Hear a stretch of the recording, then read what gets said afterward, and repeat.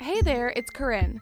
I've been behind the scenes producing a CRISPR Bite, and for the last few weeks, I've also been bringing you some of my favorite episodes about food, technology, and science. This is the final episode in our bonus mini-series, and it's not one you'll want to miss. If you're looking for a taste of something new in your podcast playlist, then you should really check out Gravy. I love the show because I always learn something new about food. It's a podcast from our friends over at Southern Foodways Alliance and APT Podcast Studios. Gravy is an amazing, sound-rich culinary podcast that's even won the James Beard Award, which is the Oscars of food, so you know you're in for a good time.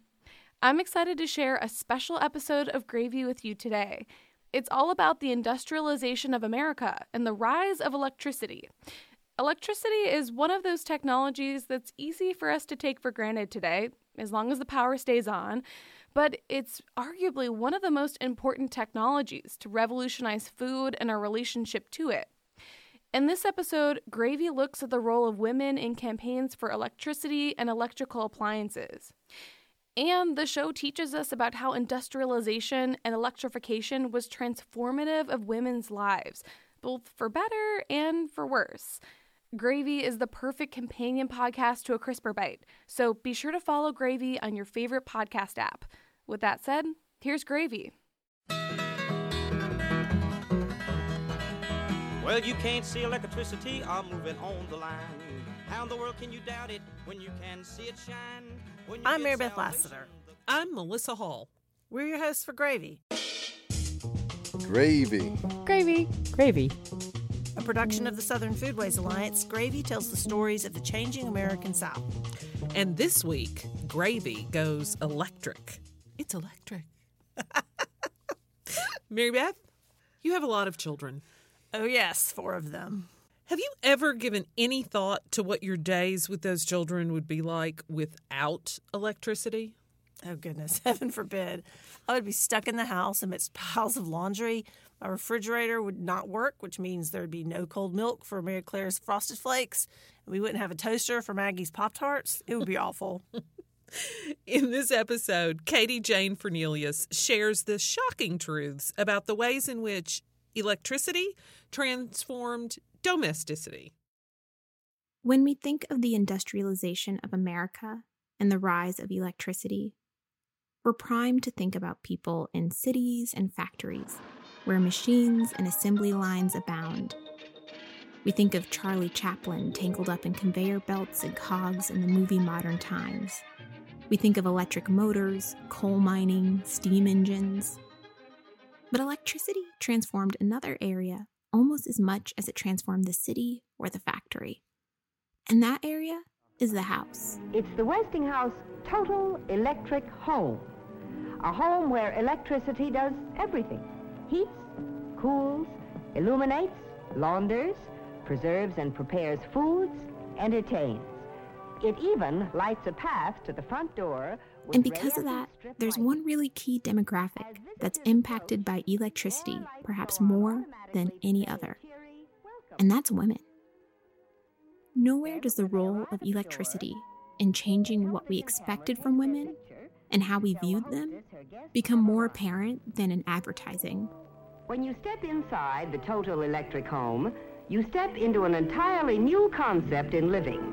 So you have a period of intense advertising to upper middle class households in the 1910s and 20s, where electricity is a status symbol and a luxury good. This is Raquel Adini. She used to work in advertising and market analysis, but now is a literary and cultural studies scholar at the University of Roehampton in London, England. Her book, All Electric Narratives, focuses on how advertising and literature represented electricity and electric appliances in the home. There was an air of magic and prestige to these new appliances, not dissimilar to the awe and excitement marketing campaigns create today around a Tesla vehicle or a new model of iPhone.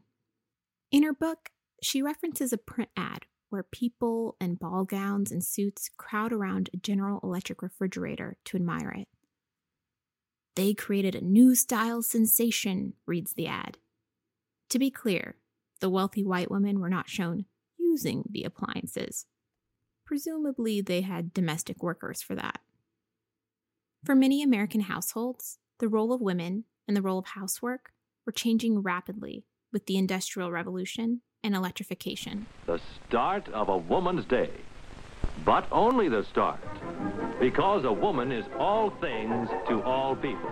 Instead of sharing responsibilities of the household, husbands were now generally expected to go to work to support the household through their wages, and women were generally expected to shop, cook, clean, and manage the household.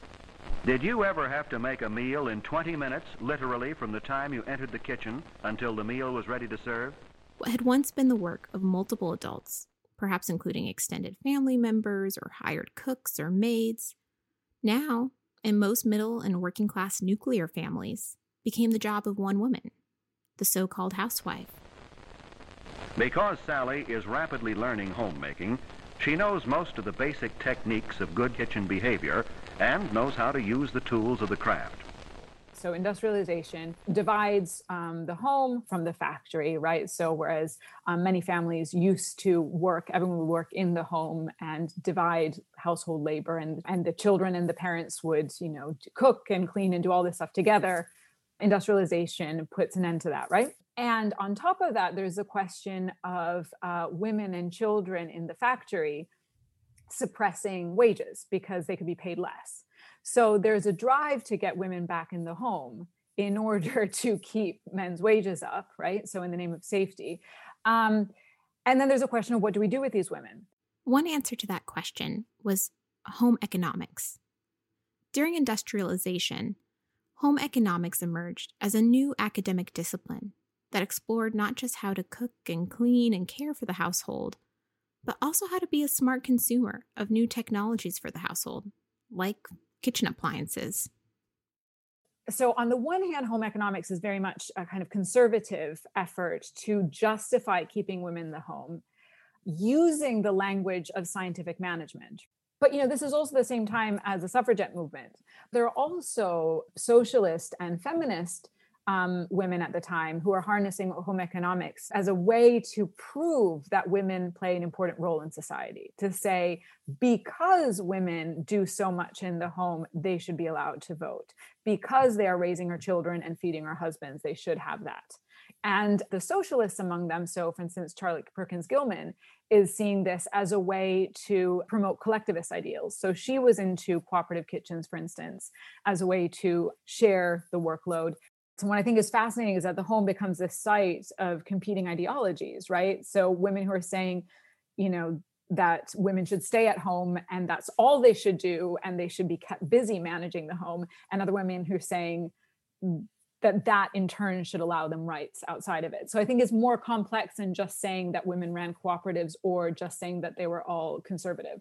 Advertisements for these appliances channeled many different political ideologies of a changing America. In one ad for General Electric, the copy reads, "The suffrage and the switch. Women's suffrage made the American woman the political equal of her man. The little switch, which commands the great servant electricity, is making her workshop the equal of her man's."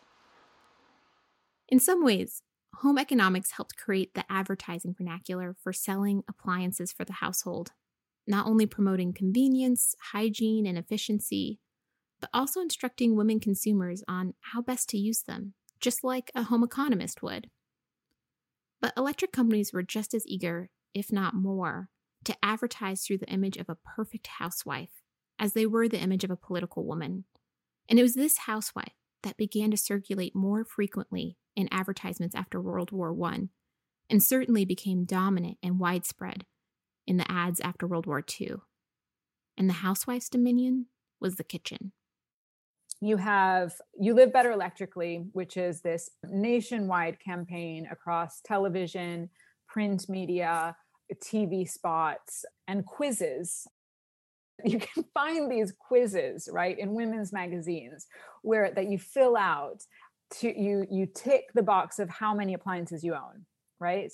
And then based on the number, you're either backward or okay or doing great. And that's basically based on how much you have automated your cooking. You can make your family's life much brighter. You will find your work much lighter. It's as easy as can be to live better electrically. It's status affirming. So their gold medallion campaign, for instance, was one where if you had a particular standard of electrification in your home, and if you had a certain number of appliances, You Live Better Electrically would send you a medallion that you could then put on the front of your home. You don't have to work and slave. Let electricity do it for you. You can have So, the all-electric kitchen came to represent not just a modern lifestyle, but the modern housewife as well. to be so free when you live better electrically. As anyone who's ever successfully unmolded a congealed salad can tell you, electricity has the power to make you fancy. When we come back, we'll learn how the electric kitchen was marketed to sell electricity itself, this time to rural Americans. If you like this podcast, we think you'll love reading our print quarterly. It's called, you guessed it, Gravy. You can subscribe to Gravy by becoming an SFA member at southernfoodways.org or purchase a copy through our friends at Hub City Press in Spartanburg, South Carolina. Visit hubcity.org to order the current issue. In the coming months, you might see Gravy on the shelf at your local bookstore. Ask your bookseller to stock it. SFA thanks Hub City Press for helping us serve more gravy.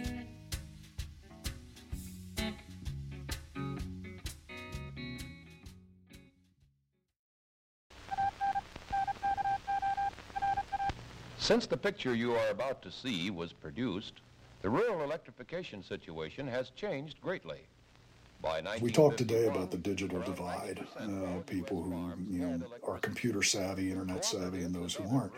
This was an electrical divide back in that day. People who didn't have electricity had to work a whole lot harder. This is 1940, but the farm woman's day is long. They don't complain, women like Hazel Parkinson, but they know on an August morning how hot the stove is going to be at noon. They may not say much about it, but they wish you could just turn a faucet to get your water the way you can in town. They know, and their children know, the work that goes into raising food for a nation. Those clips you hear are from Power in the Land, a government-funded documentary to chronicle New Deal efforts. In this case, the effort to electrify rural America. And that man you heard? Well, I'm Hal Wallace. I'm the curator of the electricity collections at the Smithsonian's National Museum of American History, and I'm responsible for about 25,000 objects that document the history of electrical science and many electrical technologies. We talked before the break about how electricity sold the American dream. An American dream that for wealthier white women meant being a perfect housewife in the electrified suburban home. Just like June Cleaver. That dream hinged on electricity making possible a life of abundance through its promise of productivity, efficiency, and ease. But it was a dream that felt out of reach to some Americans. People are aware, people in rural America are aware of the changes that are taking place in the United States. And they understand that technologically this divide is getting bigger. Yes, there is a machine to do the wash, but it runs by electricity. There are lamps you don't have to clean and trim and fill, but they run by electricity. Here on the farm, where it's needed most, electricity is hard to get. By the early 1930s, private power companies had built out the electric grid in most cities. Electrifying a city block could earn them a large customer base within a small, dense area. But these same companies largely neglected rural areas. It took too much effort for too little reward to extend power lines to these small, remote communities. There's one great quote from this one gentleman who says, we were after the private power companies for years to give us electricity. Do you think they would come out here? I think not. In fact, fewer than 1 in 10 rural communities had access to electricity when President Franklin Roosevelt took office in 1933. This was a period when a large percentage of the U.S. population was involved in agriculture and raising the nation's food supply. And younger people especially were leaving the farms for the cities. There were jobs there in factories, and there are the bright city lights and the nightlife and all of the modern conveniences that you don't have to put up with on the farm. And so there's a real concern about securing the nation's food supply and getting electrification out there to help meet this demand for modern conveniences and what was seen as essentially a modern lifestyle. And so that's a big part of, it's not just the technology, but it's the social aspects, a big part of what's going on with rural electrification in the 1930s. So Roosevelt and Congress established the Rural Electrification Administration, or REA for short. The REA incentivized local communities to form their own electric cooperatives by providing technical know-how and low-cost long-term loans so that they could build their own infrastructure for electricity. To promote this program, the REA decided to fund a tour throughout rural America, which would showcase all that electricity could do. It became known as the REA Electric Circus. Really was like a circus. They went out of their way to popularize it, to do advanced publicity. The REA Electric Circus is coming to town in a month or whatever, and get it on people's radar so that they would then, be curious enough to come out and look. Just like the electric appliance companies, the federally sponsored Electric Circus sold a vision of the modern electric home, with the modern electric kitchen and the modern housewife at its center. Perhaps that is why one of the ringleaders of the circus was not only an electrification specialist, but a home economist. Her name was Louisanne Mamer. One really doesn't appreciate what a degree in home economics is until one looks at her college notebook, which was part of the papers that she donated. I had the opportunity to look through this because I never took home ec when I was in high school. But reading through her notebook, she's doing laboratory experiments on how foods, for example, caramelize when they're heated, or how the proteins might rearrange in an egg as it's being heated, and why these things. So there's a lot of science involved, real science involved with this. Louisanne Mamer used her home economist background to guide audiences through the changing American home.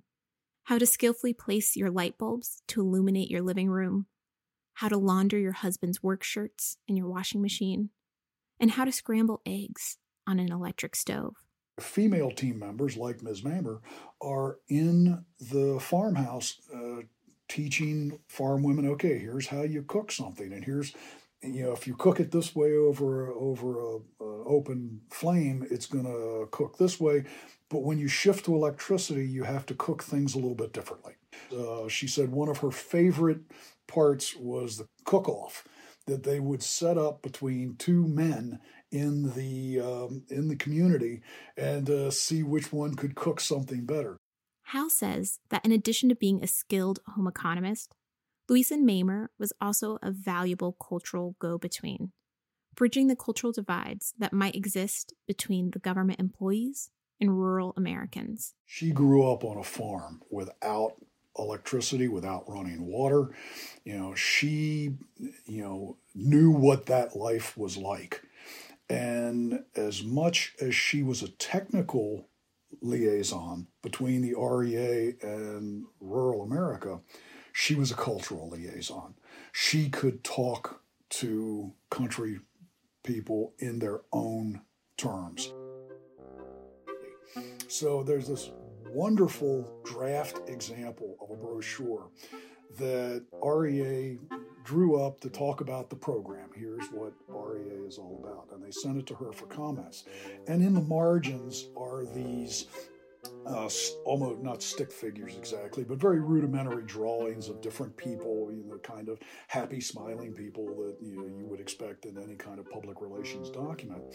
And one of them depicts your friendly REA agent, and it's a gentleman drawn with a mustache. And she writes in big red letters right next to it, "No mustache. To country people, mustache is a city slicker who's going to take you for everything you've got. No mustache." And they listened to her. they redid the drawing and before they issued the publication.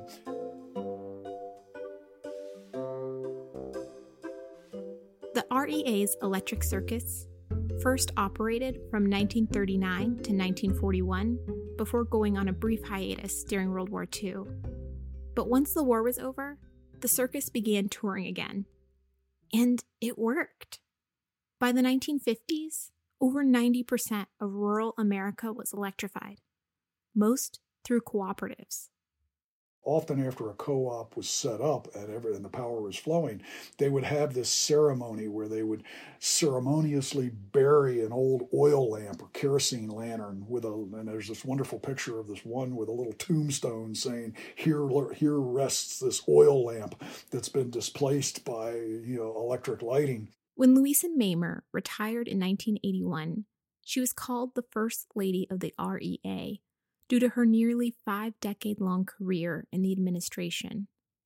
For Hal, who spoke with me over Zoom, the impacts of Louisa Mamer in the REA remain deeply meaningful today.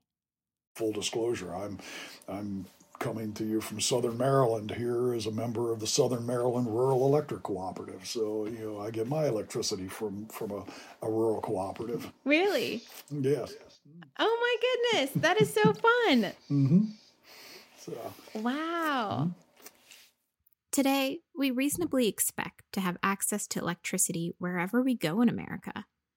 Even if we understand the extent to which electricity makes possible so much of what we do, from using a microwave to listening to this podcast, we probably don't think much about all the cultural values that were packaged along with it. Electric companies and the government both channeled familiar American values and manufactured new ideals in order to spread the electric lifestyle. And housewives in their electric kitchens were starring characters in those marketing campaigns.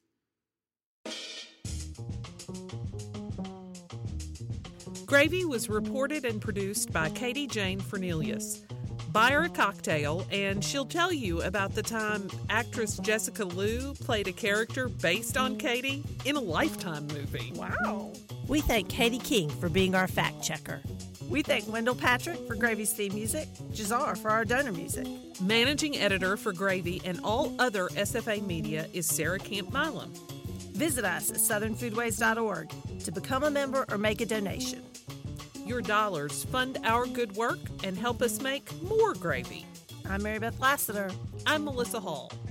Excited to lap up another episode of Gravy? Tell a friend. Pass the gravy boat. There's plenty to go around.